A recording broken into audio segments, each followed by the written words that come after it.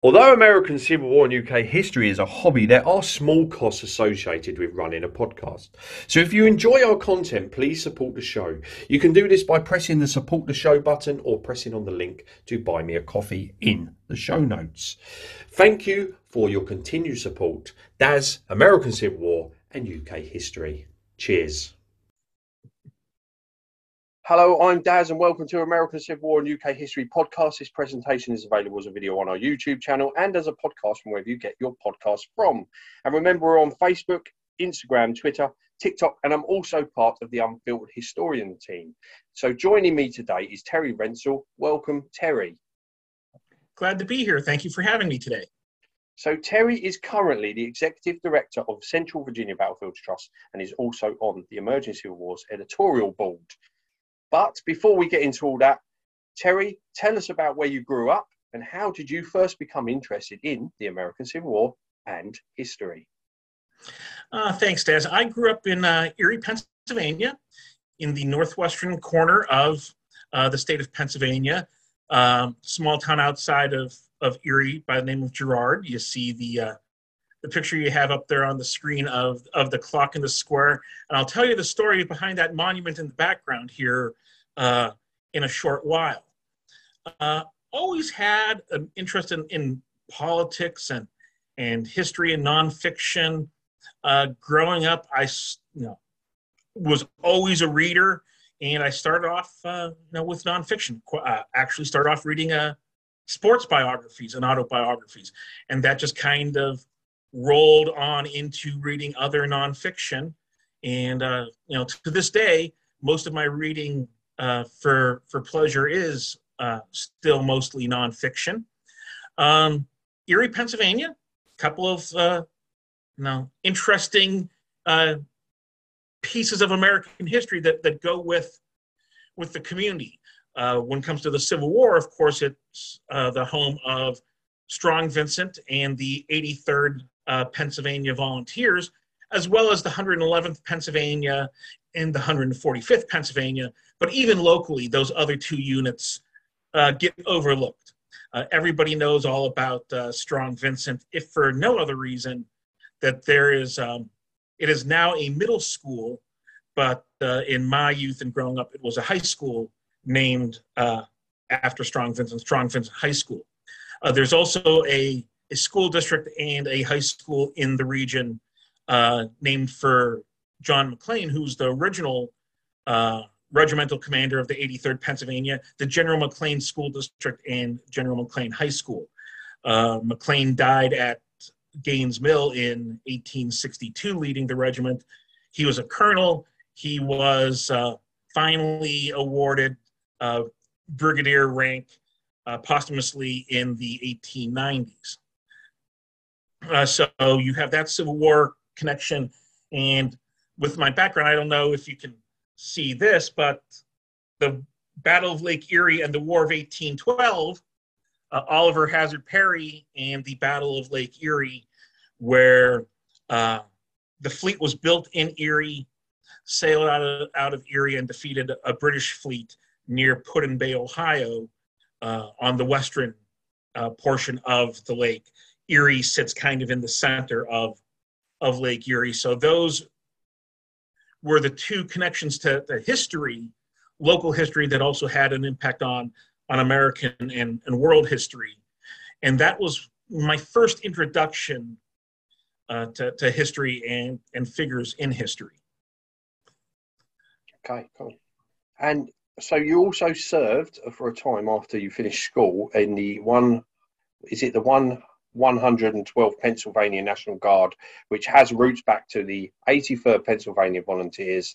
So tell us a little bit about how you got into the service and then also the history behind the 83rd, which is very important.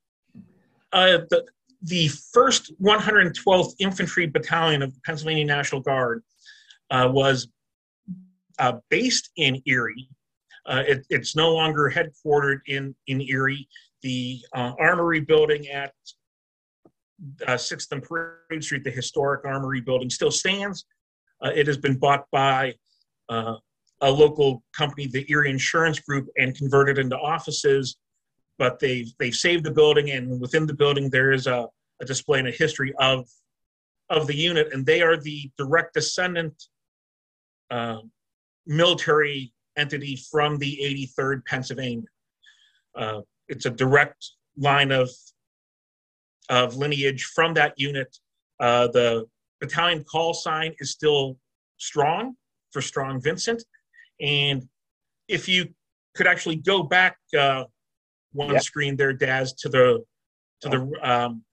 battalion crest, the cross in that goes back to the Union 5th Corps, and that's how they show the tie to the 83rd Pennsylvania. The symbol at the bottom refers to the battalion's service in the First World War in France. And it's been a long time. I cannot tell you exactly what the castle in the upper right-hand corner of the battalion crest stands for anymore, but the unit served proudly as at the time known as the 16th Pennsylvania in World War I in France. The entire division, the 28th Infantry Division, served with honor and distinction in World War II, most well known for its part in the Battle of the Bulge. And I joined the unit in 1986. In December 1986, I joined the National Guard, quite honestly, to mostly help pay for college. The military here in the States would do tuition reimbursement with the National Guard. So I was in each semester, they would reimburse me a portion of my college tuition as long as I was serving honorably and enrolled in college in good order. And I was part of a battalion headquarters company and a member of the communications platoon. So my job, when we were doing our training, we mostly ran commo lines between the battalion headquarters and the different line companies of the battalion. If we would have ever seen action in wartime, all the people doing my job, which was 31 kilo at the time, we would have all been humping radios on our backs, handing them to lieutenants and captains on the battlefield. And that was so long ago that the Army actually eliminated the 31 kilo MOS as a communications MOS. And after several years of letting it rest, they brought it back as a dog hand MOS for military police. So, you've been, you're old and you've been out of the military a long time when they've eliminated your military job.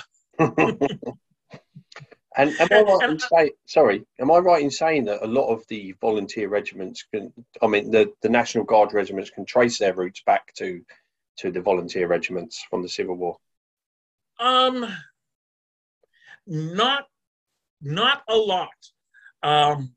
Quite honestly, it's more so in the South than in the North that a lot of those regiments in the South trace their roots back to Confederate regiments.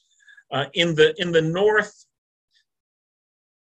some of it is unofficial. I mean, our flags for the 1st 112th at the time had all the banners attached to them for Civil War battlefields and battles. There's, to my knowledge, only a small handful of National Guard units that are actually recognized by the Department of Defense with their lineage like that, and the 1st 112th is one of them. Okay. Now, of course, it's been a long time since I've given any thought or done any research into that, so I could be sharing outdated information with you about that. So if someone knows different, I am not afraid to be corrected. Okay. So the 83rd Pennsylvania. Please tell us about those. The roots of the 83rd Pennsylvania go back to what was called the Erie Regiment, which was originally known as the Wayne Guards.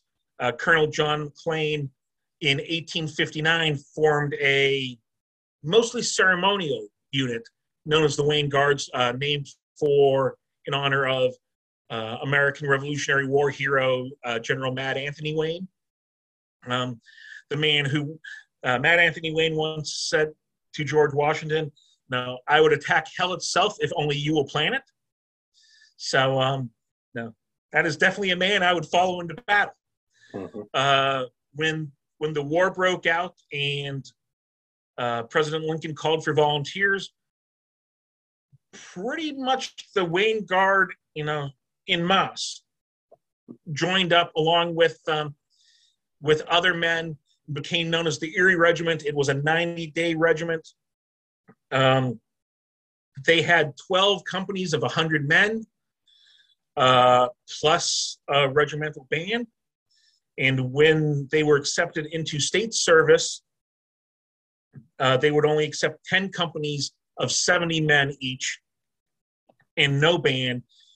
The original camp and training grounds is actually in the area of Erie, in the downtown area, once again, in what is today the downtown area, and was from the Bayfront to modern-day 6th Street and between modern-day German Street to modern-day Parade Street, which the old Erie Armory sits on the corner of modern-day 6th and Parade Street. So the modern and now historic armory stands on part of the original training camp for the Erie Regiment. They were a 90-day regiment. They were shipped down to the Pittsburgh, Pennsylvania area, where they went into camp. Shortly after going into camp, Colonel McLean was put in command of the training camp. All the units in Western Pennsylvania congregated in the Pittsburgh area. They opened a second camp a little further up the Allegheny River, about 7 or 8 miles further north upriver. The Erie Regiment relocated to there and served out their 90-day term of enlistment. They were never called on to federal duty. They never left the training camps in Pittsburgh. When they got back to Erie, most of the regiment re-enlisted into a 3-year volunteer regiment, which became the 83rd Pennsylvania. John McLean was made the colonel of that regiment. Strong Vincent, who was a private in the original Wayne Guards, was made adjutant in the Erie Regiment, was elected as lieutenant colonel of the 83rd Pennsylvania. After training there, they were shipped by rail to Harrisburg, and from there to the Washington, D.C. area, where they went into camp in what was then the Union 3rd Corps, and the brigade commander was General Daniel Butterfield. By the time they went down to the peninsula here in Virginia in the spring of 1862, shortly after arriving, Army of the Potomac commander George McClellan created the Union 5th Corps, put Fitz John Porter in command of that, and transferred Daniel Butterfield's division or brigade into the Union 5th Corps.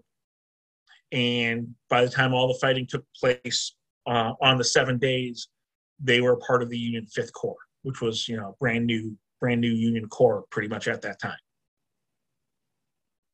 Okay. So growing up in the town you did, and obviously around that, and then also joining that regiment, So, does that where the fascination for the 83rd begins for you, or is it to go back further because you obviously grew up around that history? Um, Quite honestly, I was always more of a generalist as a historian, except for one real interesting fascination that I had from relatively early on, which is Winston Churchill, which we can go into later. But the local Civil War history of the area I grew up in, Strong Vincent, the 83rd Pennsylvania and everything was always kind of a latent thing, always kind of below the surface. Mm-hmm. Wasn't something that I gave much thought to till, I got a little older. Okay. And so I don't want to say I came to it by accident, because that's not the case, Mm-hmm. but it was something that came to me a little later on as an interest. Yeah, but it's really nice that you have that connection, though, isn't it? With your local area. You must be proud of it now. As an older, as you get older. Yep, Okay, mate. absolutely. So let's talk about the. So you have an ancestral connection to a member of the 45th Pennsylvania Volunteers. So tell us a little bit about this. It is not a blood connection. Quite honestly, my great grandmother, and this is on my father's side, my great grandfather was husband number 3 to her. Her first husband was a member of the 145th Pennsylvania, and his name is Elijah Foster, and there's really not much known about him. The only record in the archives here in the States National Archives, you can search Civil War soldier records through the National Park Service website, and the only information they have on him there is that he was a member of Company C of the 145th Pennsylvania, and there's conflicting reports that either in May of 1863 or May of 1864 he transferred into the Veterans Reserve, which was units for those men who were too injured to actually still serve actively on the line, but not too injured to be able to fill roles and do duties, in the rear. So he was a member of the 14th Battalion of the Veterans Reserve, which was actually the unit that witnessed and helped carry out the sentences against the Booth co-conspirators after President Lincoln's assassination. Back in Erie at the Hagen History Center, which is the local Erie County Historical Society and Museum, a fantastic modern facility they have there that just opened in the last couple of years. They have the muster book for the 145th, and I was actually able to take a look at it on a research trip home. And Elijah Foster is listed as having gone to the Veterans Reserve in May of 1864, but there's no information as to why. I do not know if he was wounded in battle or if he was long-term illness and was just never fit for field duty.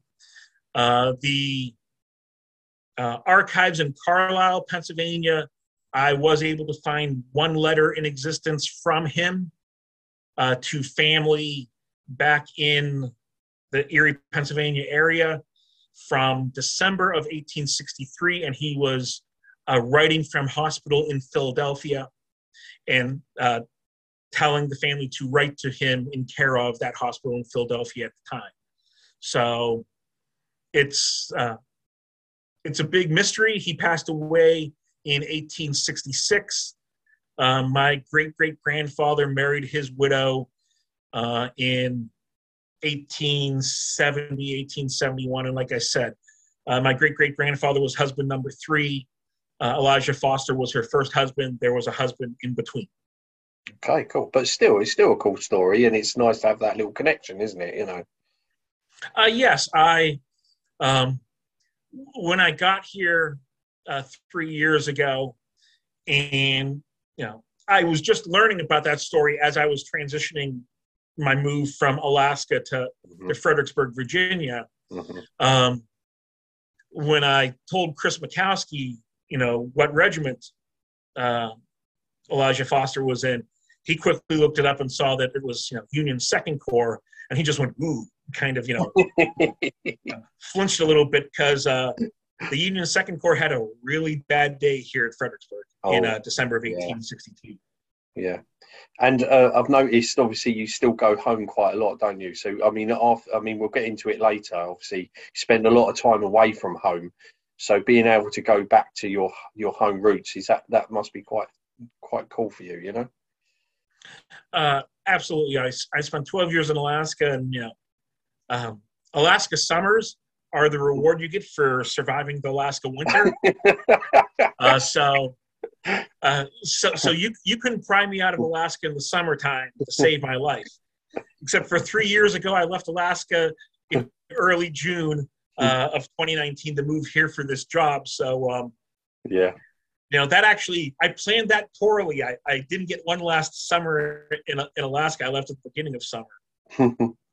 Okay, so let's go back a little bit again further, because obviously before all of that, before you have your big move to Alaska, you'd spend time at the University of Pittsburgh at Bradford, in Bradford, Pennsylvania, where you will meet. Now, this is the thing. He keeps saying you're the evil twin, but you keep saying, so what is the story behind the evil twin? And tell us about your time at university. Okay. Yes, I did my undergraduate degree at the University of Pittsburgh at Bradford in Bradford, Pennsylvania, which did not look anywhere near as nice as. Does it look too nice now? On the screen, that is the modern entrance to campus. Back in my day, it was just a little, blue sign with yellow text on it, blue and gold, the colors of the University of Pittsburgh system. Of course, the University of Pittsburgh, based in Pittsburgh, Pennsylvania, of course, and Pittsburgh named after William Pitt.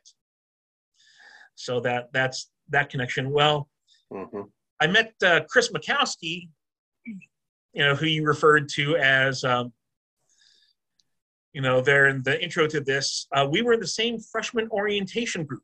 So, he was one of the first people I met at 18 years old when I stepped onto the Pitt Bradford campus that first day. And the picture on the screen, the aerial of the campus, if you look at that, you see the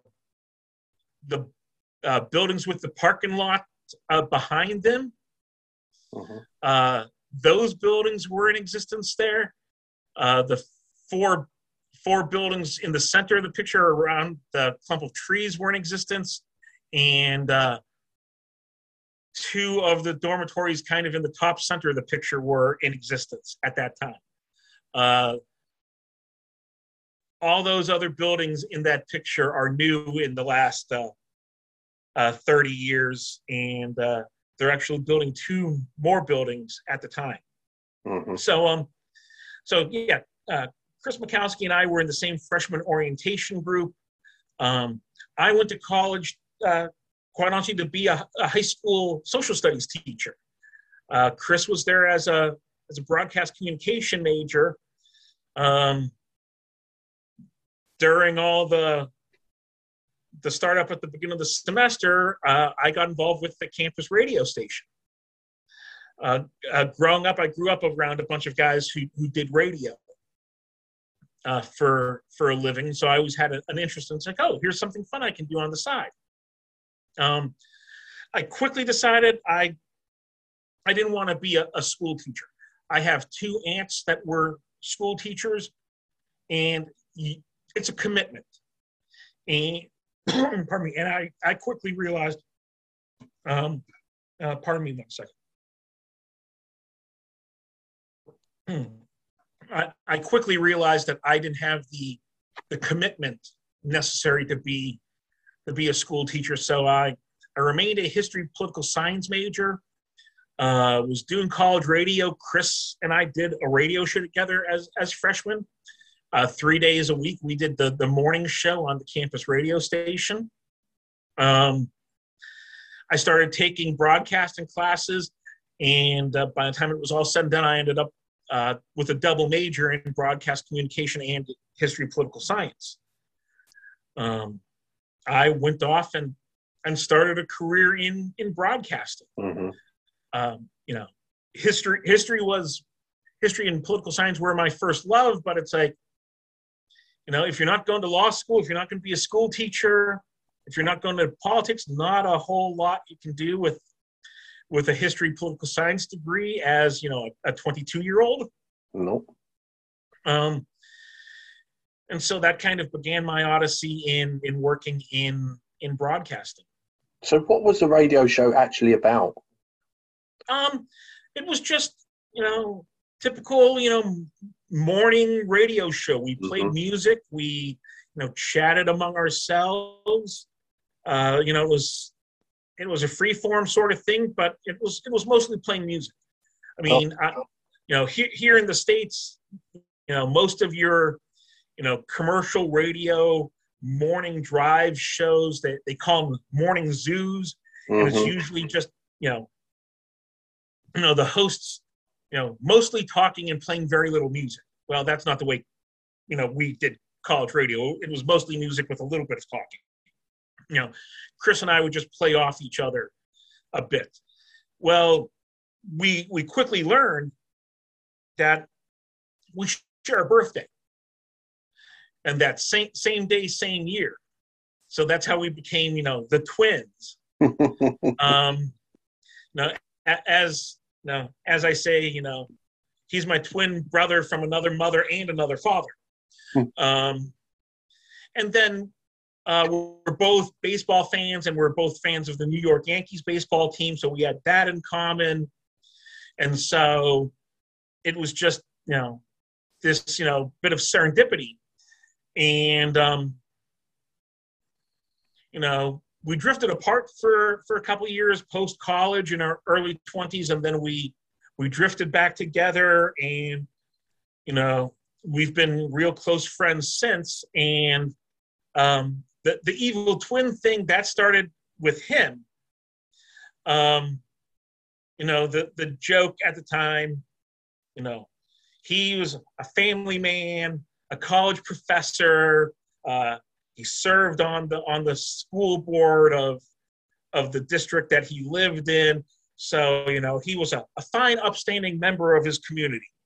And I was the guy moving around the country, working in radio, public radio, non-commercial radio here in the States. Not the wild and crazy life of a commercial radio jock. So, that kind of became the joke that, I'm the bachelor moving around the country for radio jobs, and, radio, has this, assumption that you're this, crazy, nutty, out of control guy. So the fact that I'm none of those things. No. That's how the whole evil twin thing started. And doesn't he mention it at the beginning of his grant, at the beginning of the Grant book? Is that correct?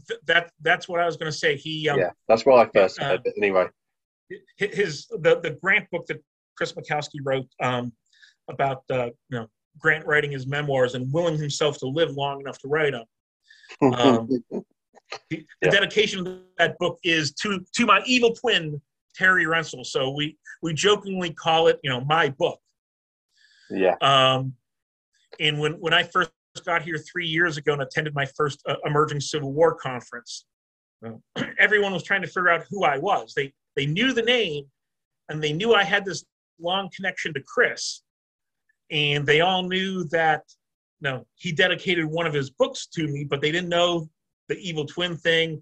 They knew nothing about me. I was just this name, faceless name, who lived in Alaska, who, a couple of years previously had joined the editorial board, and that was my only involvement with Emerging Civil War at the time. Was the far north and the far western outpost of the group up there in Alaska. And so I had to spend some time during that symposium explaining to my colleagues in Emerging Civil War exactly the specifics of the connection. And you know what? The first time because I actually listened to it on audio book, it did make me chuckle when you said that. I wasn't expecting it, but there you go. It is funny. Okay, right. So you'll move to Alaska. How does this come about? And yeah.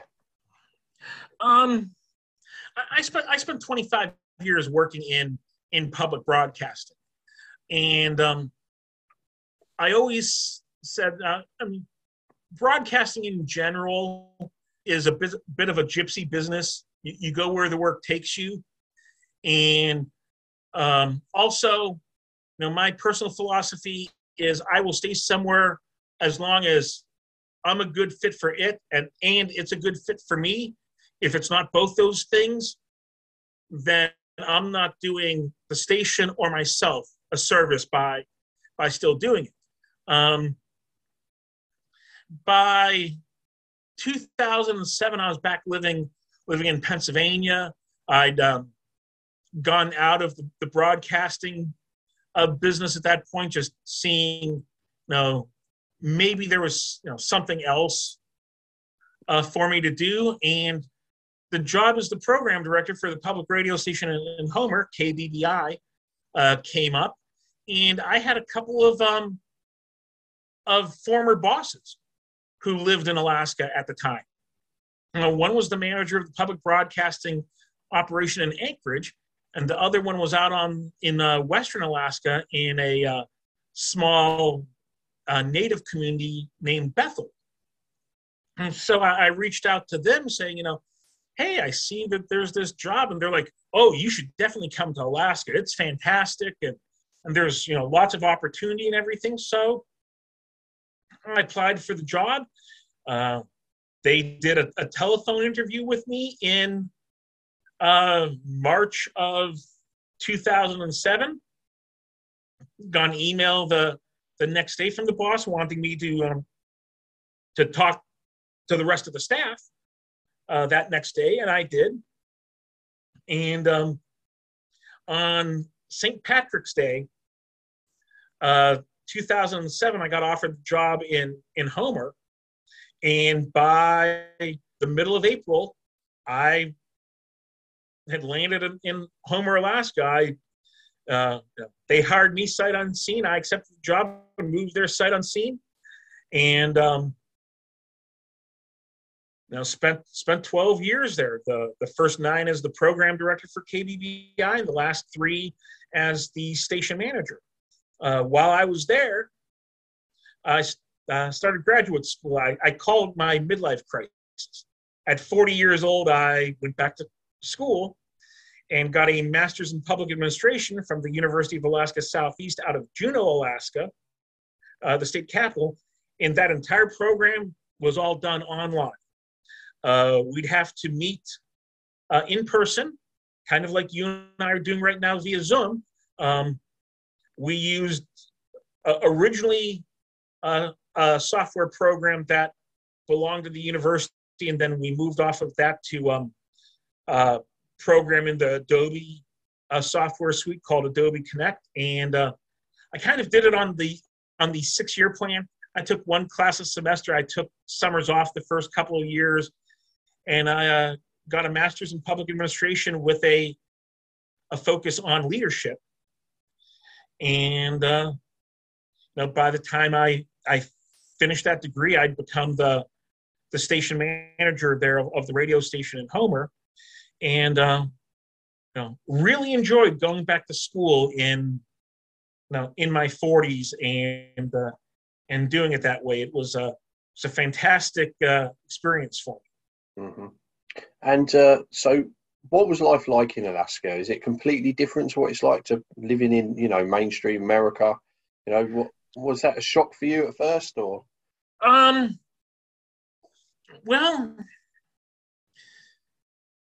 I'm not necessarily sure I'd call it a shock. I mean, it was interesting. It was awe-inspiring. The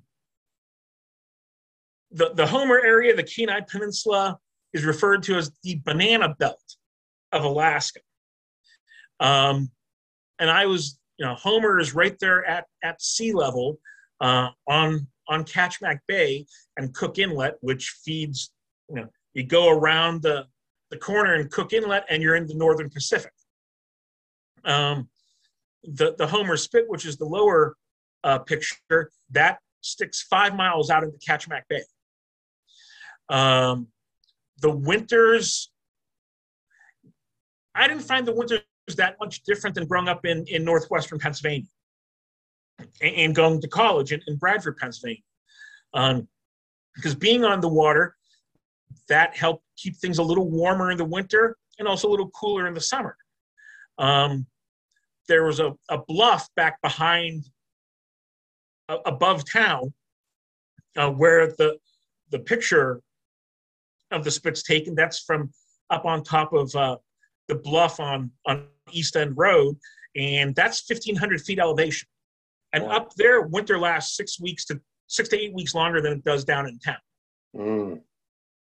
So the fact that I lived down in town, most of what I did was down in town. It was dark longer in the winter, but it really wasn't that much colder than what I grew up with. I grew up in a small town, so living in a small town wasn't that different. And just like any other small town, you find things to do to keep you occupied in the winter, because it's dark. You'd go to work in the dark. You come home in the dark. The mountains there on the south side of Katchmack Bay. In the winter, the sun wouldn't rise up above the mountains till after 10 a.m. Wow. No, you'd have nautical dawn. It would be light out, but you didn't actually see the sun till 10:15, 10:30 in the morning. And in the winter, it would pretty much just ride that mountain range, and by 4:30, the sun is set. But you have really long dawn and dusk. So, it wasn't like, 4:30, it's pitch black out. In the summer, this time of year, around summer solstice, you have about 19 hours of daylight. I could go 2.5 months in the summer without ever having to put on the headlights on my car in the evening or in the morning. And, the bars in Alaska, each municipality has a little bit of freedom to set their own hours. And in Homer, the bars could stay open till 4 a.m. And you was in there quite a lot, was you? Well, no, it's not that, but you occasionally have it happen. You don't realize how late it gets in the summer, because you're looking out the window and it's still daylight and still daylight and still daylight. And there were a couple times in the 12 years I was there that, before you know it, the bartender's making last call, and it's 3:45 in the morning, and you step outside and it's daylight. You can see the sun still setting in the west, the dusk coming on, while the sun's actually rising in the east. Wow, that's mad. And yeah, yeah.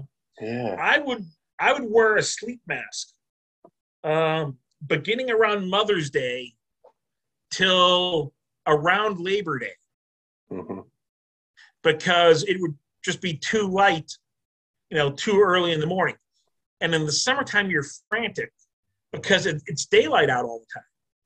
And Homer, its economy is based around commercial fishing and tourism. And so the people who work in those fields call it the 100 Days of Madness. You basically make all your money for the year between Memorial Day and Labor Day. Mm-hmm. And people don't take any time off from work. The fact that I had a relatively normal office job, and it's funny that you think, for me to call working in broadcasting a relatively normal job, because you're always on call with a radio station. I actually, wasn't directly involved in that whole 100-day scramble. But in the winter, the population of the community would drop by 40%. Yeah. And so in the winter, you've got to find, stuff to do. And I wasn't a hockey player. I've never been on ice skates in my life, and I'm not about to start now. So, a lot of reading, a lot of, small groups of people coming up with things to do. All the bars in town would have some sort of different thing to do each night of the week, a trivia night, an arts and crafts night, things that didn't necessarily revolve around drinking, just happened to take place in a bar. Mm-hmm. So it was definitely an interesting experience and lifestyle. We had one grocery store in town. I like to tell people that most of the time I lived there, the closest Walmart was, 250 miles away, one way. When you actually made trips up to Anchorage to quote unquote the city, because half the population of the state of Alaska lives in the Anchorage Bowl area. That's when you would go do all your shopping for the year for things that you couldn't get, in Homer, and sometimes couldn't even get if you ordered online through Amazon or something. So it was a fantastic experience. It was, awe-inspiring. I mean, the view in that picture is, I had a similar view out the window of my house for 12 years. Yeah. I wasn't up on top the ridge like that, but most of the 12 years I was there, I either rented apartments or houses that had a view of Kachemak Bay and the mountains. Yeah. And I'd have moose in my yard, and you'd have to be careful around the moose. Yeah. Especially when they had their calves, because you didn't want to get too close to a mama and her newborn, because moose can kick in all directions. And also, you probably learned how to drive in the snow, which because you did put a funny post up when it snowed in Virginia last time, and of course it didn't bother you because you'd lived in Alaska 12 years. Well, growing up in northwestern Pennsylvania, of course, that as well, in the winter and everything. Mm-hmm. So I mean, I drive a Jeep Cherokee, so it's like as long as I had clearance, I was good. The problem was, so many people either got their cars stuck or got or went into ditches that it closed all the roads and made it hard to get around. And the day of that storm, by the time I did get home, my apartment complex hadn't been plowed out, and I did end up getting stuck basically right in front of my apartment because I was pushing snow and it got underneath the car. Fair enough. We'll let you off. Yeah, I was kind of embarrassed by that. Anyway, let's talk about emerging Civil War, because this role comes up. You're settled in I need to say Virginia then. Sorry, you're settled in Alaska. You've known Chris for some time. So in that time period, you're obviously in contact with him still. Is that correct? Oh, absolutely. He'd started the emerging Civil War stuff with with Chris White and another guy whose name always escapes me, and I apologize for that, but it was three of them. They were, sitting at the National Park Service quarters at the Stonewall Jackson death site, sitting on the porch there, having a beer, smoking a cigar when they came up with the idea. Mm-hmm. And, they started, doing the blog, and Chris Makowski and Chris White were writing books for the National Park Service, and now the Funk Publishing Company, Thomas Publishing, which was out of Gettysburg. And when that publisher went out of business, Chris White pitched the book series to Ted Savas at Savas Beatty Publishing, and he bid on it. And as they say, the rest is history at that point. Mm-hmm. And every time Chris had a book out, he'd send me a copy of it in Alaska. And that's how I started building my emerging Civil War library, or at least my Christopher W. Makowski PhD library. And back in 2015, 2016, Chris had been looking for a way to get me involved in emerging Civil War because of my interest in history. And by then I had become much more interested in the Civil War, but I wasn't near any Civil War sites. So he invited me to join the editorial board because, like he said at the time, all my years working in broadcasting, I know a good story when I hear one. Mm. And so there were other people on the editorial board who could, who could look at the nitty gritty of the history and could look at the nitty gritty of the writing. And I was the guy who, is this an interesting story? Yeah. And of course, in that time period, he could send you stuff anyway via email. So it wasn't a problem, was it? Yeah. Absolutely not. Okay. So you have written a few blogs yourself lately, and or you have been doing over time. And just recently, I do believe you have a piece in this book here that I put up on the screen. So how's the writing going? Do you enjoy writing? Yes, I do. And I'll admit, writing does not come easy to me. I can go on and on verbally, all night and go off on tangents and have you confused as to where the heck am I taking you, and then bring it back around. When I write, I'm very sparse with my words. I actually have to try to write more because I've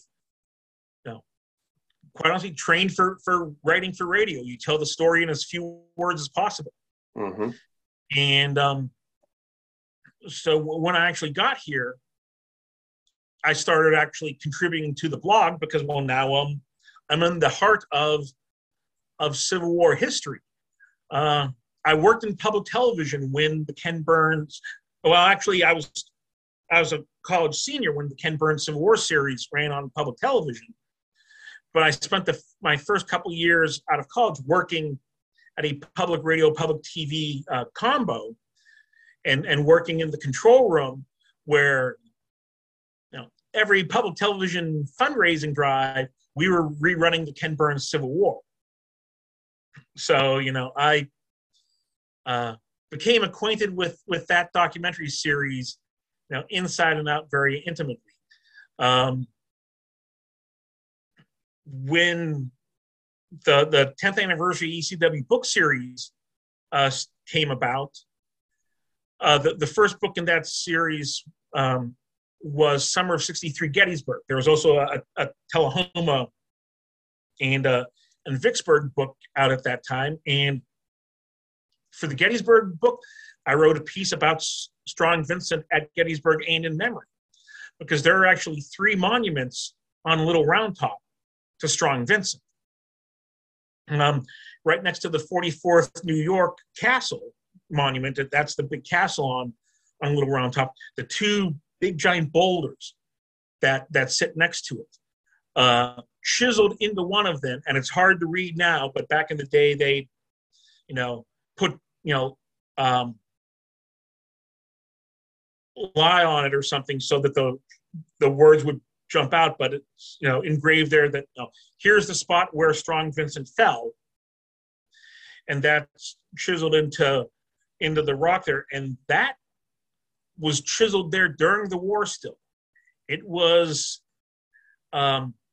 sometime in late 1864, early 1865, someone went up on top of Little Round Top, and they saw that chiseled into the rock. Nobody has any idea, who did it or exactly when. And then as you start down the hill, back towards the road, you have a marker that's kind of flat, that looks kind of like a gravestone. And that is believed to have been the location of the hospital, or the triage location there on Little Round Top. And that's also, to Vincent and his wounding and being, treated there. And the monument that sits on the National Park Service ground today is actually a reproduction. In 1976, it was found to have been damaged in some fashion, whether it was vandalized or just broke, but it was snapped in half. And the original one now sits in the research room of the Erie County Public Library in Erie, Pennsylvania. And that was put up I believe in the late 1860s, early 1870s. I don't have that off the top of my head, but that was the first marker placed on the battlefield outside of the National Cemetery. Oh. And then the picture you had early on in the screen, the picture of the 83rd Pennsylvania Monument, that was paid for by the Commonwealth of Pennsylvania, who at the time did not pay for monuments to individuals. So the joke is that is not Strong Vincent on top of the 83rd Pennsylvania Monument, although it absolutely is Strong Vincent. The Commonwealth would not pay for a monument to Vincent, so it was a monument to the 83rd Pennsylvania, and it was referred to as a generic Union officer. But you take one look at it, and it's Strong Vincent, but the way they kind of say that it isn't, that monument, Vincent has his sword raised over his head, and Vincent never had his sword on the battlefield that day. You might be able to see it over my shoulder here in the painting, but he is actually holding a riding crop that his wife gave him as a gift. The sword stayed with his horse during the battle. And so the monument there in Gettysburg has a Union officer with a sword above his head, thus it's not Strong Vincent. Even though you take one look at the face and it is. If you go to Erie, Pennsylvania, outside of the Erie County Public Library main branch, the Blasco Library downtown on the Bayfront, there's a statue of Vincent. It looks exactly like the statue, the figure on top of the statue at Gettysburg, except for in Erie, he does have the riding crop raised over his head and not the sword.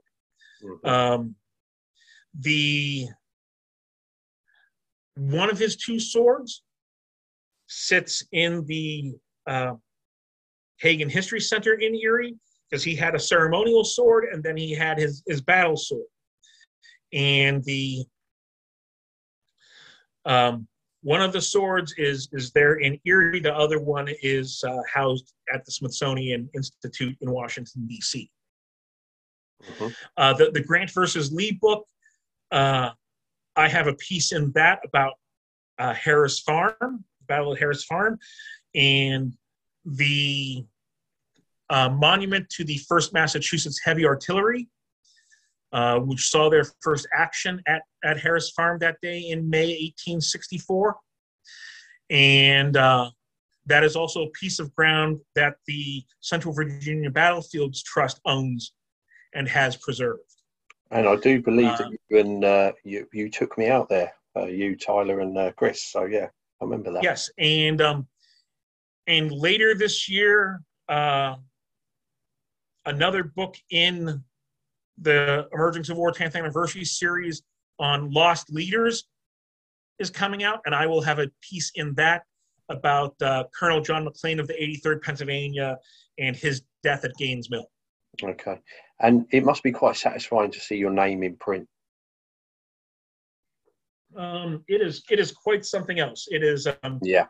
It's a bit of a thrill. I, quite honestly, never imagined I would ever, write something that would be in a book. Yeah. And before the year's out, I'll have 3 separate pieces in 3 separate books. So nice. No, that's yeah. That's quite a thrill. It makes it all worth it, doesn't it? Yeah. So the opportunity comes up, and the phone call comes, or the email comes, or something comes, and you end up in Fredericksburg. So tell us the story behind that. Yes. In February, it was still winter of 2019. So it was late February, maybe early March. Chris Mikowski called me. There were some things going on organizationally here with CVBT that they were looking for some advice on.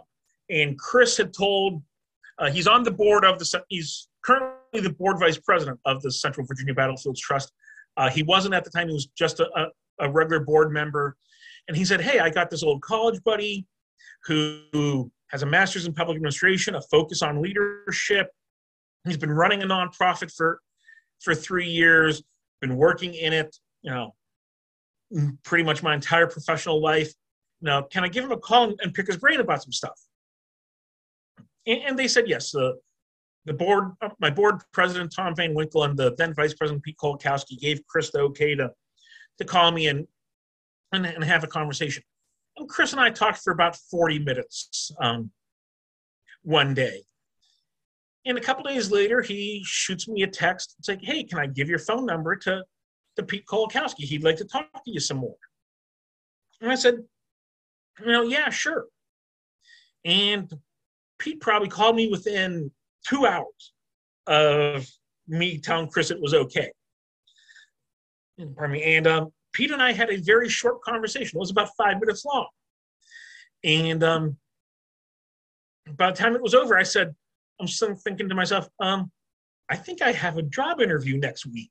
Because he asked me if I would be willing to, talk to a committee. Like this was like on a Thursday on a Tuesday morning. And I said, yeah, sure. Apparently, a change was being made. So I text Chris back and I go, hey, I think you set me up. And he texted back going, well, what do you mean? I go, I think I have a job interview on Tuesday. All of a sudden my phone rings, it's Chris. It's like, what's going on? I go, I told him about the conversation. And things were moving fast enough at that point that, I actually knew more of what was going on than he did. And so the following Tuesday, I had an hour-long conversation via Skype with 3 members of the CVBT board of directors. About a week later, they asked me if I could come here to Fredericksburg. They'd reimburse me for an airplane ticket and everything if I, bought one. They wanted to talk to me some more and, have an opportunity to have a longer conversation and everything. So Um, now, I made arrangements to fly down here. Left Alaska on a Thursday night after my monthly board of directors meeting there. Landed at the Washington National Airport at 4:00 on a Friday afternoon. Chris picked me up at the airport, so I can say that that was my revenge on Chris. I made him pick me up, at Washington National Airport, downtown Washington D.C. at 4:00 on a Friday afternoon.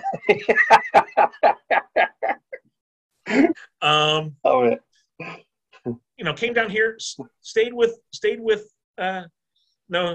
he and Jennifer, Chris's wife. That next morning, Saturday morning, he took me down to the CVBT office and left me. He had to speak to a roundtable in Louisville, Kentucky that night. Wow. So yeah, he drops me at the CVBT office at 8:45 in the morning and takes off for Louisville. I spend the day meeting, I think, a grand total of 12 or 13 of the 15 members of the CVBT board of directors, either in person, in group conversations, or one-on-one. 2 board members who live remotely, Eric Winberg and Robert Lee Hodge. I met with them over Skype. Went to lunch with some board members that evening. Tom Van Winkle, Pete Kolkowski, and I had dinner together. Early in the evening. Pete took me back out to Chris's house because I was staying there. Chris is out in Louisville, so I'm sitting there with Jennifer having a beer, talking about things, and she's like, "Well, if you come here and everything." The joke was that if I came here every time I came by the house, I was supposed to take one of Chris's books with me. Because he's got quite the personal Civil War library. Yes. It is a library to be envied of. Yeah. And it was funny because, that weekend was only the second time I'd ever met Jennifer. The first time was at their wedding. I came from Alaska for Chris and Jennifer's wedding in 2014. And just so happened that weekend was also their wedding anniversary. So Chris is out in Louisville talking to a round table, the weekend of his wedding anniversary. And, I'm a house guest. And let's say, don't make that mistake again, Christopher. Happy wife, happy life. Yeah, there you go. Next morning, Pete Kolkowski picked me up. He and I had breakfast at the Waffle House as he took me back up to D.C. for my Sunday afternoon flight. I flew all night, landed in Anchorage at midnight, sleep in the Anchorage airport for 4.5 hours, get on the early flight out of Anchorage back to Homer, land in Homer at 7:15 on a Monday morning. One of my board members at my previous job was at the airport dropping off his wife. So he gave me a ride home. I jumped in the shower, had breakfast, and went to work.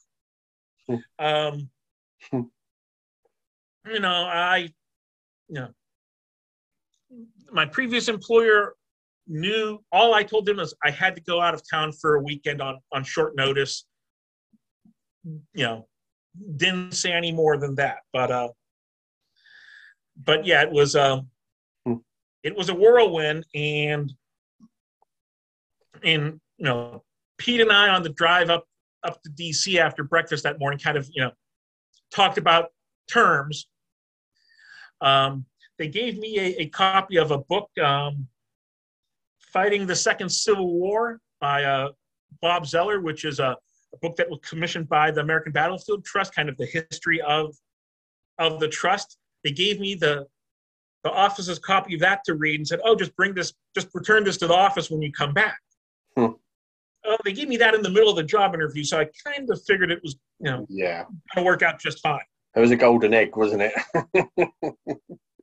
Yeah. So within a couple of days, I was told, well, we want to hire you, but had to wait for it to be official for the board of directors to vote on it, which was the end of April. So that happened, and the last day of April 2019, I gave notice, to my board president at the radio station in Alaska. I wasn't looking to leave.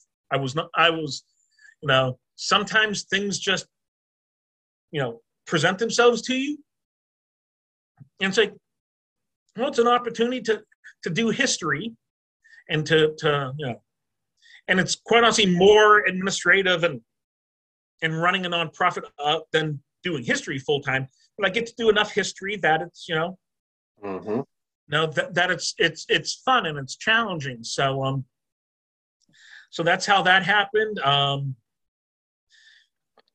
I left Alaska in early June 2019. I drove, which was quite an experience. That was about 5,000 miles.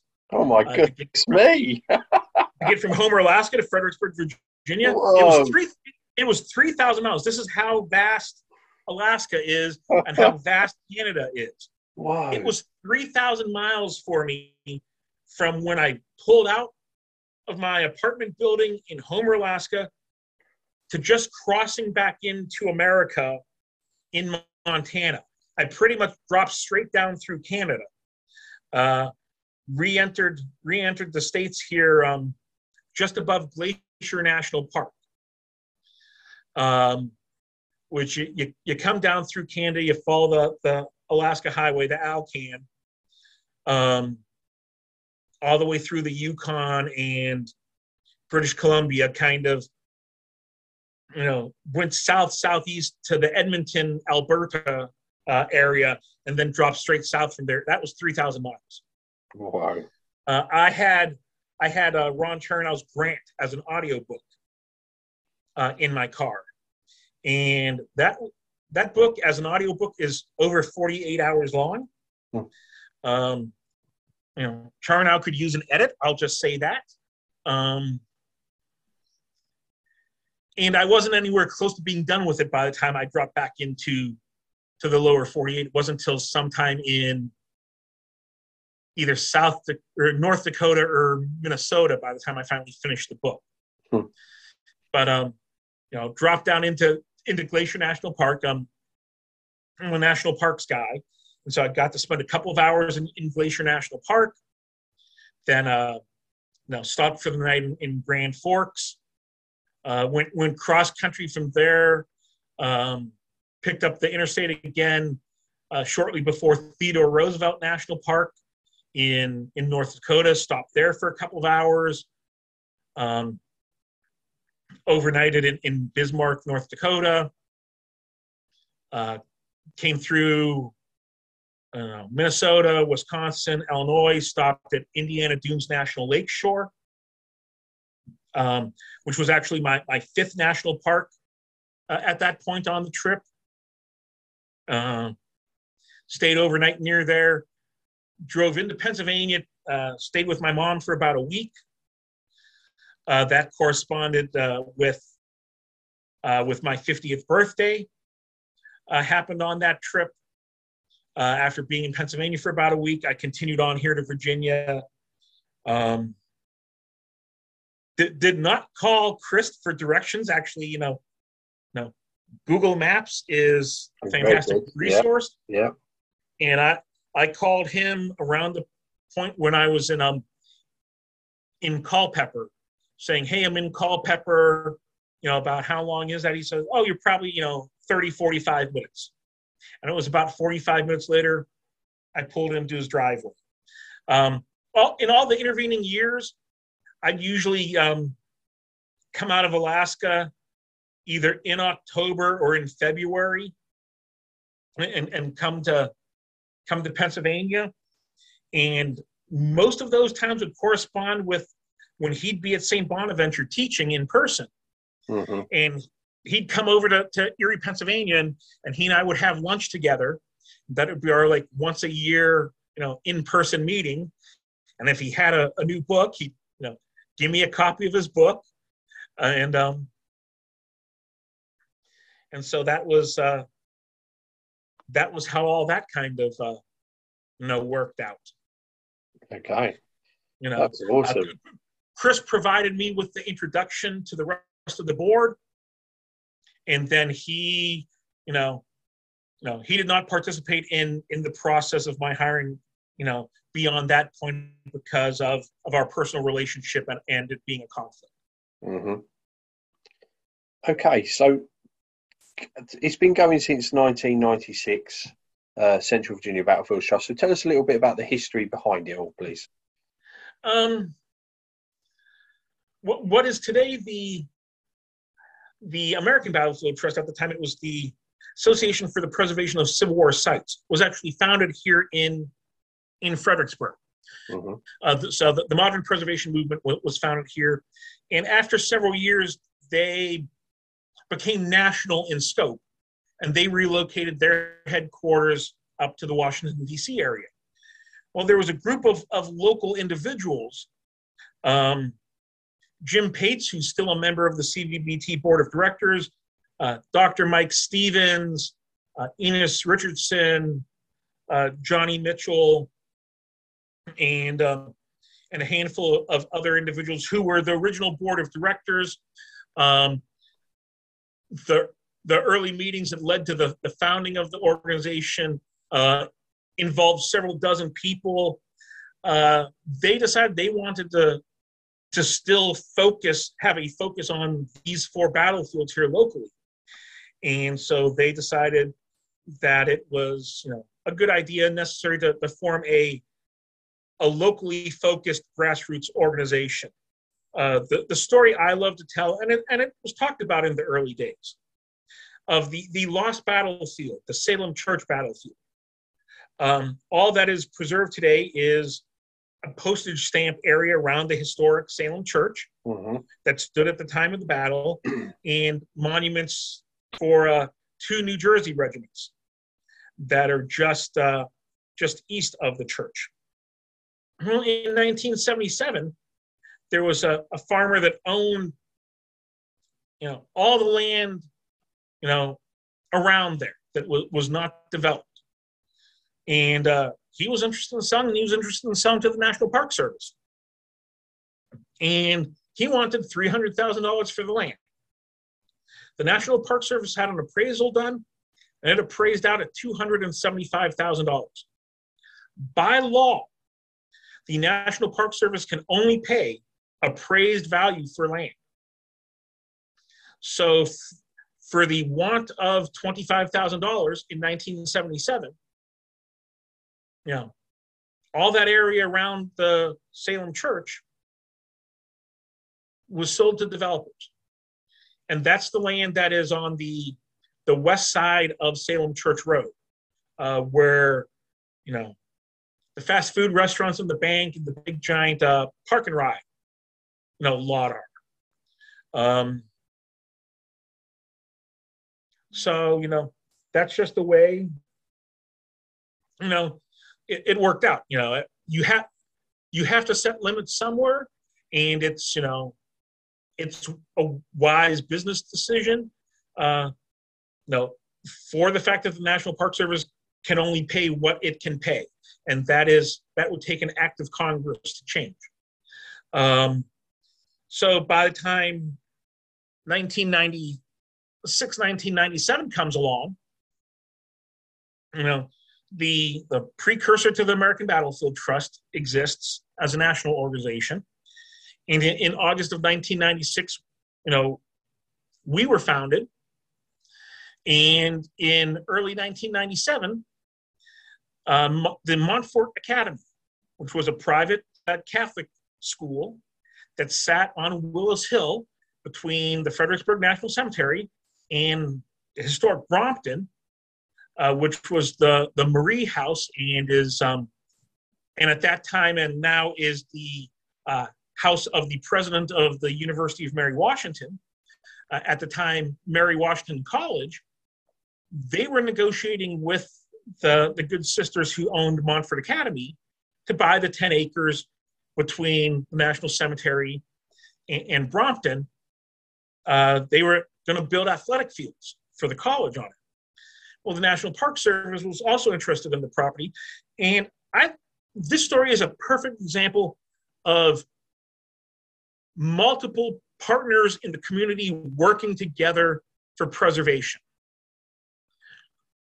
The good sisters who owned Montfort Academy agreed to sell to the National Park Service for the same price that the then Mary Washington College was going to pay. The college agreed not to get into a bidding war with the National Park Service. So if NPS was able to close the deal, the college would step aside and not get into a bidding war and not try to pursue the purchase. The appraisal and what the other parties had previously agreed to, there was a gap in there. In steps the Central Virginia Battlefields Trust with an investment of $20,000 from CVBT. The National Park Service was able to buy Willis Hill and bring it into the national park. So that was CVBT's first save. Nice, yeah. And that is a beautiful spot as well, isn't it? Yeah, and it's it was an amazing opportunity, and it was everybody played well together. Everybody was willing to work together to save that very important piece of battlefield and leave it preserved. Mm-hmm. So that's one of the key tenets of CVBT. We work with willing sellers. We work with people who are willing to do business with us to preserve land. And some other key features of the battlefield that are in the national park today that we, acquired or helped acquire and then turned over to the National Park Service. Pardon me. There's a 5-acre piece in front of the Jackson Flank Attack site where you would pull off of Route 3 to go out to the Jackson Flank Attack site on the driving tour. It's stop 8 on the Chancellorsville Battlefield driving tour. A chunk of that near that driveway that fronts Route 3, we bought and eventually turned it over to the national park. McClaw's Wedge on the other side of the Chancellorsville Battlefield, we purchased and turned over to NPS. That was 99 acres. Latimer's Knoll on the south end of the Fredericksburg Battlefield. We were involved in that purchase and turning that over to NPS, and that's 104 acres. And we had 2 separate pieces at Grant's Knoll in the Wilderness. The location of Grant's headquarters during the Battle of Wilderness. In late 2019, we turned 16 of those acres over to the National Park Service for inclusion in the park. And also at the Wilderness, the land where the historic crossroads of the Germanna Road and the Orange Turnpike are, in the area around Wilderness Tavern on the south side of Route 3, we originally acquired 93 acres. 30 of those acres we turned over to the national park to be included in the park there. So we've had some very significant pieces of land within the boundaries of the national park that are now part of the national park that we've preserved, and also important places of battlefield outside the national park boundary. At Myers Hill, we're up to 91 acres. At Poe River, we've got 40 acres. We've got 5 acres at Harris Farm. Ourselves and the American Battlefield Trust, either in collaboration with each other and sometimes separately from one another, we've done hundreds of acres of Jackson's flank attack, combined between us. We helped out the American Battlefield Trust earlier this year with 141 acres at Todd's Tavern. So, the work is never ending. The work continues. Historically, we've helped preserve around 1,700 acres. Some of that the American Battlefield Trust owns, such as Slaughter Pen Farm and First State Chancellorsville and Todd's Tavern. Some of that we own, such as Pelham's Corner at the south end of the Fredericksburg battlefield. A whole bunch of properties out on Chancellorsville on both sides of the battlefield, first day and the flank attack. The wilderness we own about 75 acres or so still around the Wilderness Crossroads area. So, the work is ongoing and it continues. Mm-hmm.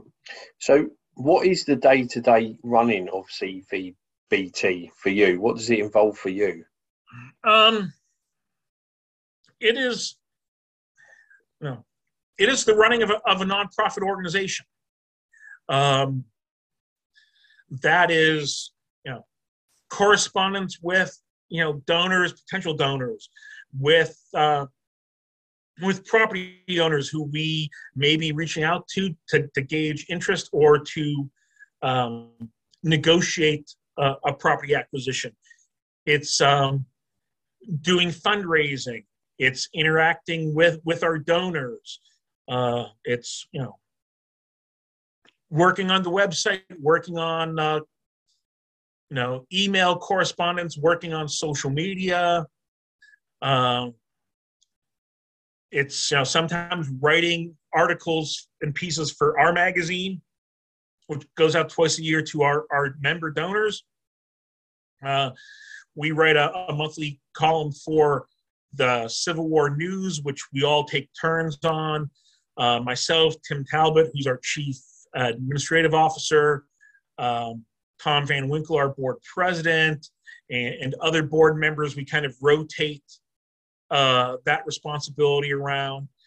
It's communicating and collaborating with our colleagues at the American Battlefield Trust.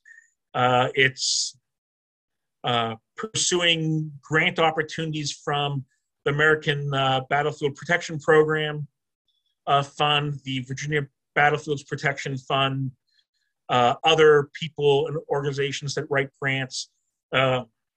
It's also working with our colleagues at Civil War Trails. The site at Harris Farm is an official Civil War Trails site. They have an interpretive panel there that is branded with their branding, the Civil War Trails. We have a couple of additional ones there that are our branding. Matter of fact, I've been working recently with them on updating our interpretive panels there, and we hope to have new panels installed, very shortly later this summer. They're in the production process as we speak. So,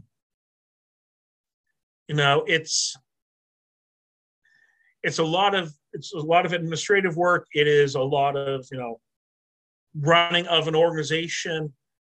And I knew coming in that that's what it would be, and it's not getting to personally do a lot of history. Organizationally, we do a lot of history because saving the land is telling the story of history. Yeah. No different than my previous career, running, a radio station. I didn't get to do a whole lot of radio. because my job was to run the organization so that other people could do radio. Mm-hmm. That's this is similar in that way.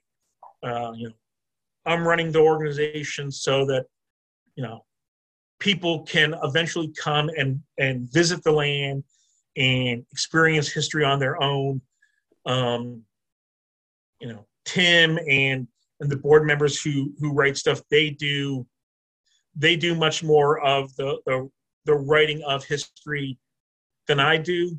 But by going out on the land, when I go out there to check on it or meet with people about preserving it, or do those sorts of things, that is when I get the opportunity to practice history as a historian. Mm-hmm. So, and that's a fantastic thing. Okay, cool. So last year you did celebrate your 25th birthday. So what was it like organising the conference? I remember you saying that you had to buy a lot of beer for the party at the office. Well, we went back to our roots. Historically, organizationally, we do our annual meeting on a property that we save. At some point, that changed, and we transitioned to doing conferences based out of hotels, and doing tours, and having the annual meeting and the banquet in a hotel banquet hall. Last year, we decided to throw back to what we used to do. We put up a tent on one of our properties. On our website, if you look for the property that is called the Stonewall Brigade track, that is where we held it. It's about 10 acres.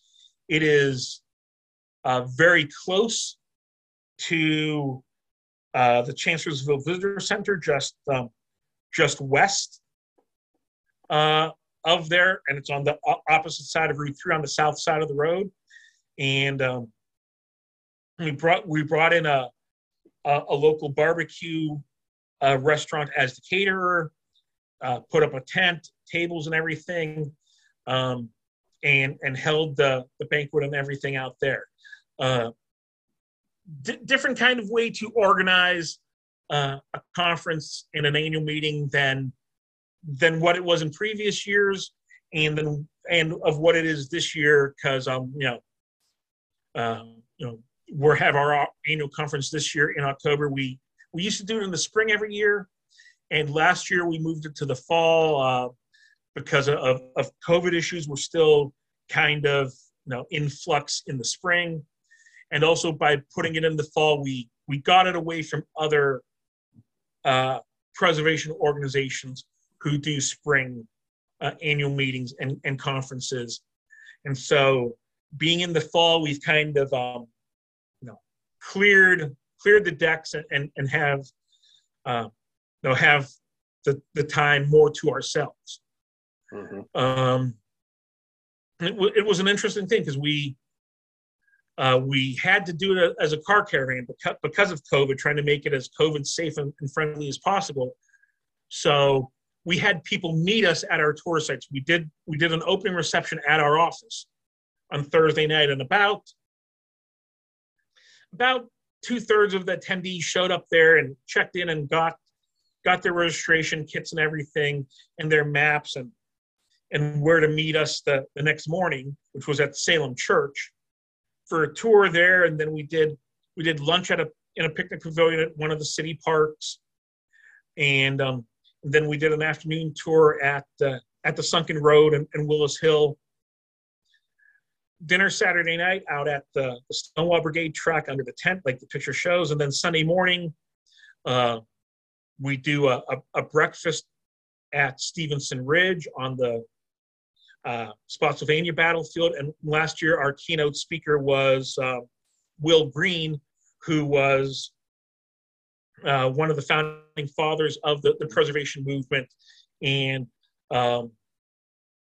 was the first head of the Association for the Preservation of Civil War Sites. He had taken a sabbatical from the National Park Service. He worked here at Fredericksburg, Spotsylvania National Military Park to lead that organization in its first year. So really complicated, a lot of work. This year we're back to a bus tour and a banquet location, which was challenging in its own way to organize. This year's conference is happening September 30th through October 2nd. We have an opening reception at our office again on the Friday night. On Saturday, we're having a screening of the film Fire on the Rappahannock, which was a documentary of the reenactment for the 150th anniversary of the Battle of Fredericksburg. Our board president, Tom Van Winkle, used to have a video production company, and they produced the event. And they embedded themselves right in the middle of the reenactors. And so you see the reenactment from 10 years ago kind of, in the first person point of view of, the people who took part of it. That's going to be screened at the downtown Fredericksburg branch of the Rappahannock Regional Public Library.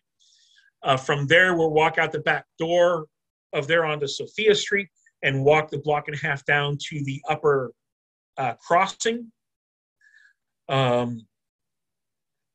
After lunch at Brock's Grill, we're shoot down to the City Dock area, which is the location of the historic middle crossing. We'll have a brief presentation there, and then have everybody jump back on the bus, and we'll drive, up the hill and around the corner to Caroline Street. And Charlie McDaniel, who's on my board of directors, is the owner of the historic Sentry Box home, which is above the middle crossing, and he will be providing a guided tour of the historic Sentry Box and his personal collection of Civil War weapons and other material. And there'll be a brief conversation of the street fighting that took place along Caroline Street on that end of that area of the battlefield. From there, back on the bus, and we'll go down to Prospect Hill for a presentation and tour of the action at the south end of the battlefield, and Stonewall Jackson's position and the attack through the Slaughter Pen Farm. That'll wrap up the touring. The banquet that evening will be at historic Belmont in Falmouth, right across the river. That's a historic structure that was there at the time and is also now an art museum. Later owners of the property were artists in the early and mid 20th century, and so the location is owned by the University of Mary Washington and is an art museum and everything. They have a banquet room where you can look out on the Rappahannock from there. And John Hennessy, recently retired chief historian and head of interpretation for the National Park here in Fredericksburg, will be doing a presentation on the Union occupation of Fredericksburg in earlier 1862, prior to the battle. Sunday morning, breakfast will be at Stevenson Ridge, and we will have a historian roundtable talking about the Battle of Fredericksburg and the war in Fredericksburg and the aftermath. And that will be John Hennessy and Frank O'Reilly and Sarah K. Byerly and Scott Walker and a host of others. Mm-hmm. And quite honestly, tickets are almost sold out for the full weekend. We have a Saturday night banquet only ticket available, and there's plenty of those. But the full weekend ticket is limited by the size of the bus and the size of the room for lunch. And we are down to under, 10 tickets left for the full weekend. You can find out more about that and ticket availability and, availability for just the banquet at our website, cvbt.org. Mm-hmm. Yep, right there. And just click on Annual Conference 2022, and that'll give you all the details. And if people want to support the trust, just in general, they go to the website as well, or can you do it through the Facebook page and Instagram page and that as well, or is it just the website?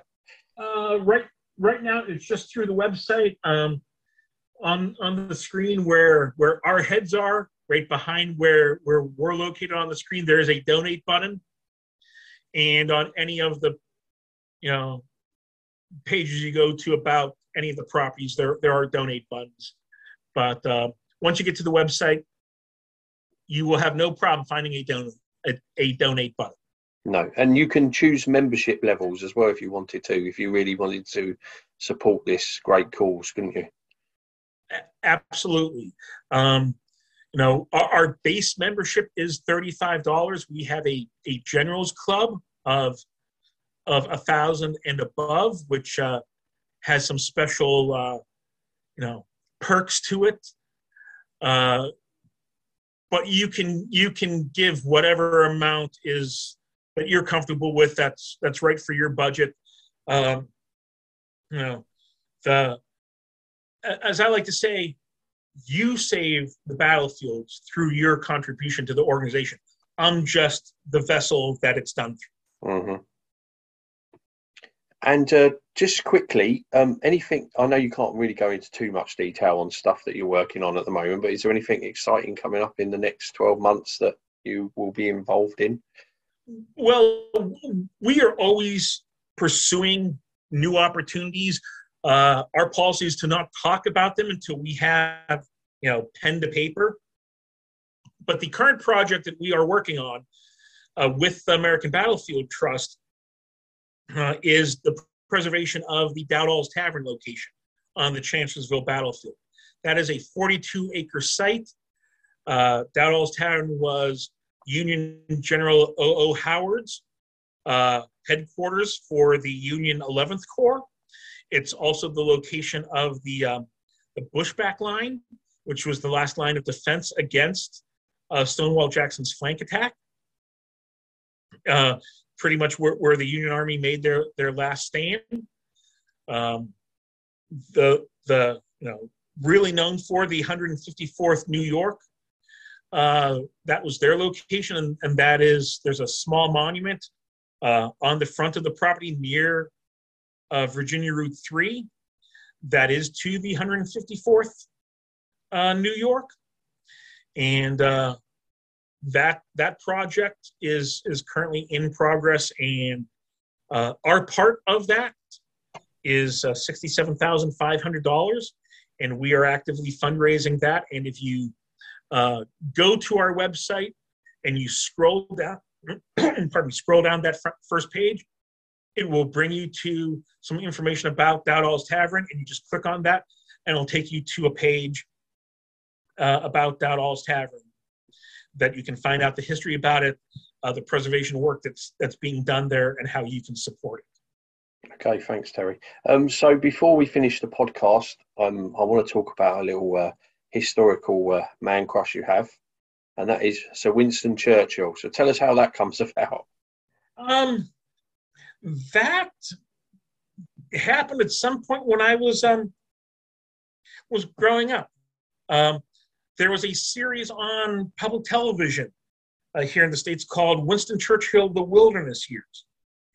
And I kind of stumbled across that on the television and watched it. And then I eventually found, this book here, which I got to put it in front of my face for you to see it.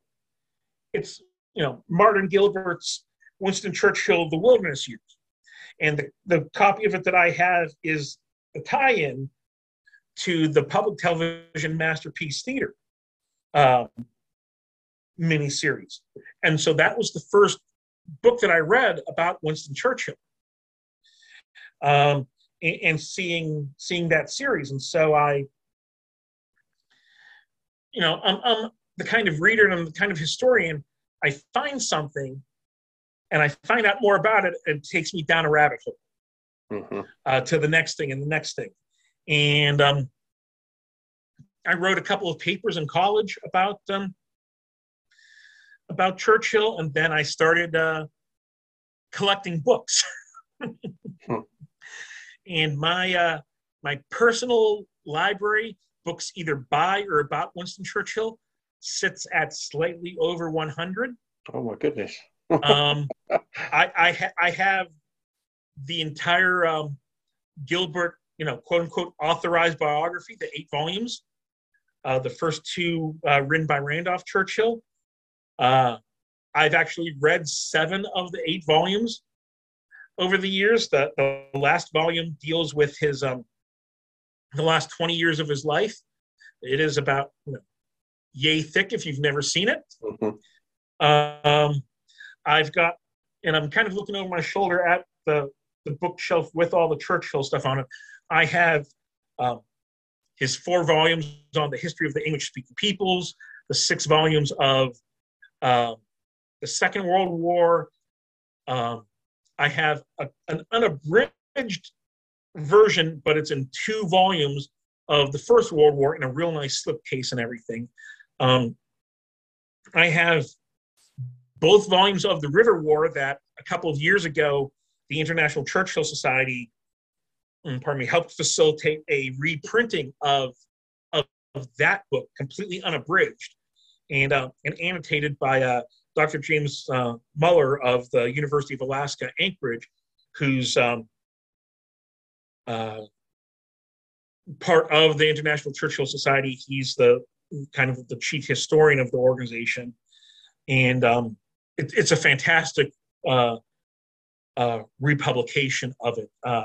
Absolutely gorgeous, well done. That was $175, but absolutely worth it. I've got the Boer War, which I've read, the Malkin Field Force, which I read that around the time that the U.S. was pulling out of Afghanistan, because it was timely, and I've always been able to find a way to tie what's happening in modern moments to history, and I can do a pretty good job of pulling a book off the shelf that matches up with it. And kind of just looking over and this is a thing shoulder once again, and I have collections of his wartime speeches and everything. So and you'll probably know this as well. His mother was actually American, wasn't she? Yes, absolutely. And he had a fascination with the American Civil War. Yeah, and a couple of the things that I have in the library, in the 90s, his grandson Winston pulled all the stuff out of the history of the English-speaking peoples that focused on the United States, and published that as a standalone book, which is a great read. And like I said, unfortunately, I don't think it shows up, but I have in my hand another little one, The American Civil War by Winston Churchill. And this is, they pulled the chapter about the American Civil War in the history of the English-speaking peoples out and published that as a standalone book. And that's a great little read. Plus what he wrote about coming to these battlefields here in Central Virginia in 1929, I believe. And also he wrote a counterfactual to a counterfactual back in the early 1930s about the topic was, what if Lee had not won Gettysburg? So Churchill wrote an alternative history as a magazine piece based off of, a what if. He used it as a premise that Lee wins Gettysburg. From there, attacks Washington and takes Washington, D.C.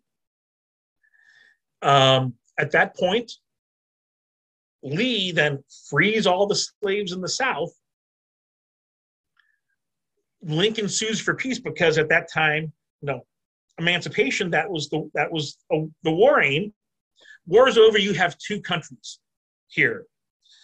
England has always stepped in to kind of help keep the uneasy peace here on North America between the United States of America and the Confederate States of America, and have an English-speaking league of those three nations of Great Britain, the USA, and the CSA that just happens to be meeting in London in 1914 when the Archduke Ferdinand is assassinated. Mm.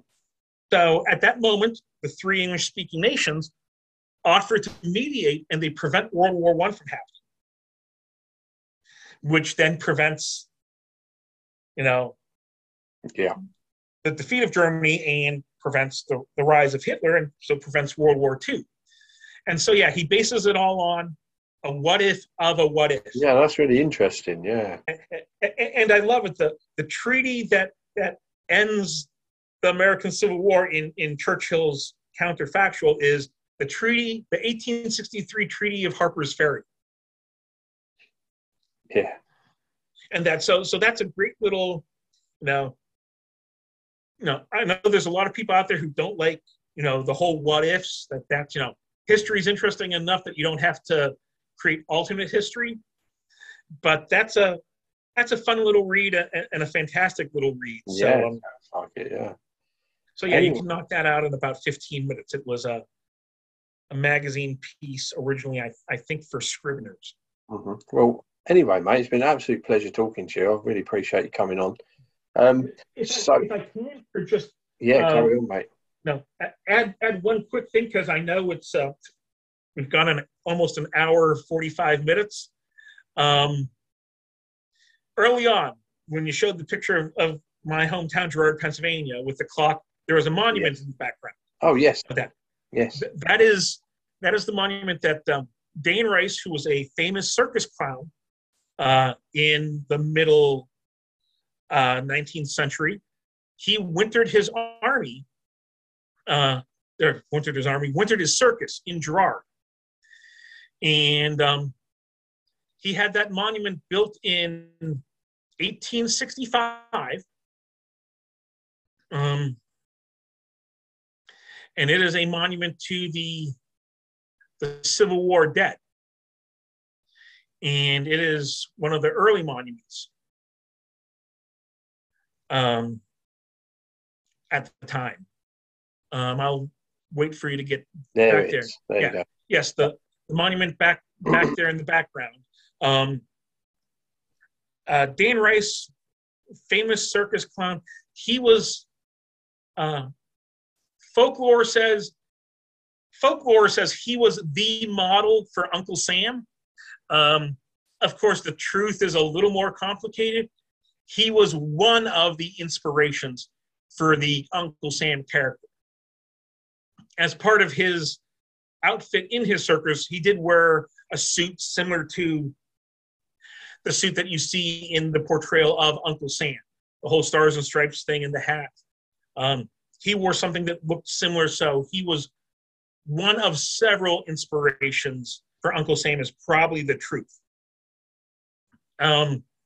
He had a Southern wife, so and the circus had traveled widely in the South prior to the Civil War. So there were, questions about his loyalty. So he was always, very pro-Union in things. So in the fall of 1865, that monument was dedicated in the center of Girard. That's a little island. The road there splits around the island in both directions. And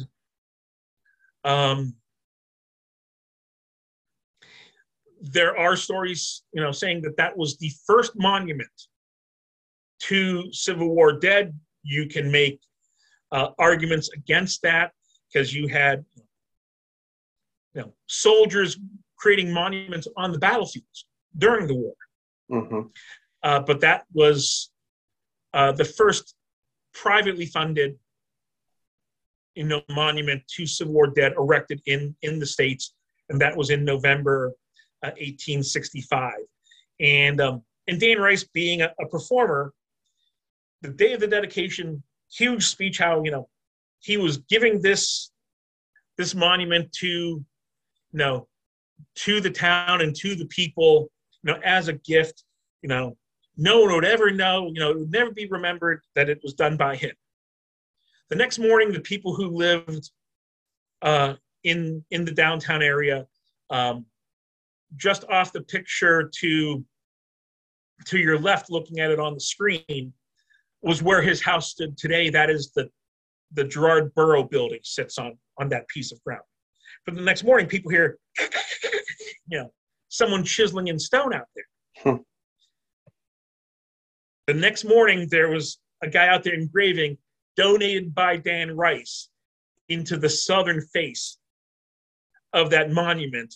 That after all the big wigs went, the governor was there, military men were there. Yeah, the next morning after the town went back to quiet, sleepy little town, he had a guy out there chiseling his name in it so that for all time it would be known that it was donated by Dan Rice. And that little island, because it's not a square, it's kind of oblong shaped, there are Civil War cannons on either end of it. On the eastern end, there is a cannon from 1864 from the A.O. Scott Foundry in northeastern Pennsylvania. And on the western end of that island, there was a cannon from 1861 from one of the ironworks at the Tredegar in Richmond. Don't know anything more about that. They were both donated to the town by an anonymous donor in 1909, but the Tredegar Ironworks cannon was supposedly a Confederate cannon used in the war and captured at some point. Mm-hmm. But nobody knows where. That's just the oral history of it in my town. There is no documentation to back that up. Mm-hmm. So, it's still a great story. Still fantastic. Yeah, and Oliver Wilcox Norton, who is one of the historians of the 83rd Pennsylvania Regiment, wrote the Attack and Defense of the Little Round Top, the 83rd Pennsylvania at Gettysburg, and published a book of his letters. He was also originally from Girard, and he is given co-creator credit with Daniel Butterfield for creating taps as a bugle call. And he was also from Girard. He was part of the company in the 83rd Pennsylvania that came from Girard.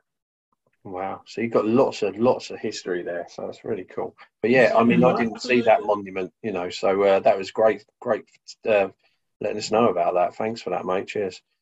Yeah, thank you. And a big chunk of the downtown area there in Girard are structures that, go back that far. And there is actually still one house sitting in town that was part of where Rice wintered his circus. Thank you for telling us that. Anyway, Terry, thank you for coming on, mate. I really appreciate you telling us the stuff about your town and all the stuff at CBBT. Sorry, I got my words winded up then. Thanks for joining me, mate. And all the links and that for the organisation will be in the description below. And all that's left to say is thank you, Terry. Baz, thank you very much for having me. And I will see you at the Emerging Civil War Symposium here in Fredericksburg in August. You certainly will. Cheers.